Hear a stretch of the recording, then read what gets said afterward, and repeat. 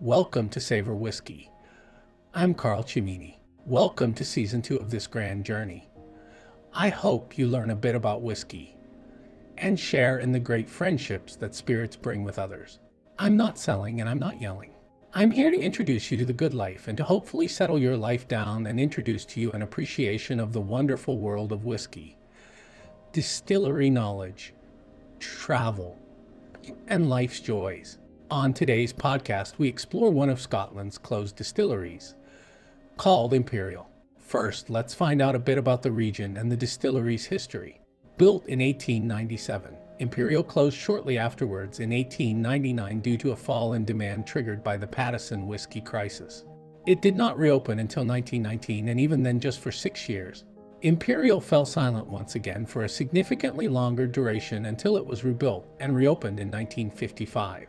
At last, it seemed Imperial was delivering and making its mark, even having its number of stills doubled in 1965. Then, another whiskey crisis struck the industry in the early 1980s, prompting Imperial to shut its doors once again. Imperial was always an upstart competitor. Unlike many other distilleries that did close their doors for good during this period, Imperial was sold to new owners in 1989. Imperial fell silent once again in 1998, and this was to be the final closure, when Allied was swallowed up by Chivas Brothers and the parent company of Pernod Ricard in 2005. The new owners evaluated their distilleries. It was felt that Imperial was best left closed, and thus began a period of speculation of will they or won't they reopen for many years. Finally, in 2013, Imperial was put out of its misery when the site was leveled. Whilst Imperial is sadly no more, a new distillery exists on the same site today as Dalmarnock. Built in record time at a cost of £24 million, it's a modern, forward-thinking facility that can produce 10 million litres per year. Personally, I do prefer the ugly duckling appearance of the original distillery to the new practical replacement. However, my fingers are crossed we'll be able to experience single malts from Dalmarnock as Chivas looks to spotlight some of its lesser distilleries. On paper, Imperial was more often closed than it was open. Like many Speyside distilleries, it only really existed to provide stock for blending purposes. That's not a criticism, as I've never had a bad Imperial in all my years. If the distillery had a character, a presence, a suitor, then potentially it may have been still with us.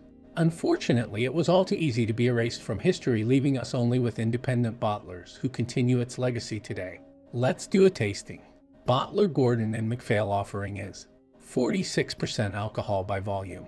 Today, it gets upwards of $300 at auctions. It looks to the naked eye to be gold straw. Let's do a nosing.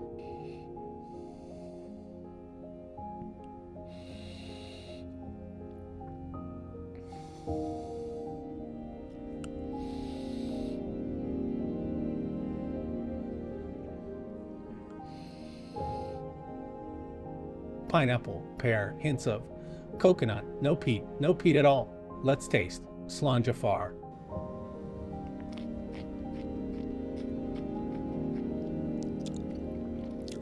Pepper up front, hints of grapefruit. Banana, apple, and pear flavors with a delicate menthol edge at the end. This is a bittersweet mouthful, as this distillery is no more. The finish, medium. Loads of sweet fruit flavors, a perfect sherry cask Speyside whiskey of the forgotten past. Thanks for listening. Apologies for any mispronunciations. Gaelic is one of the most difficult languages in the world. Please remember to savor whiskey and don't drink and drive, and don't forget to keep learning and loving. Life is too short for having a bad time. Life is about passionate living. Good food, fine whiskey, and great people make you worthy of it all. I'm Carl Cimini for Savor Whiskey. For more information, please visit Savor Whiskey on Facebook or on YouTube or your favorite podcast platform, or simply visit the website savorwhiskey.com to find out about Scotland whiskey and tastings in your area. And always remember, savor whiskey with friends and thusly savor the good life. I'm Carl Cimini.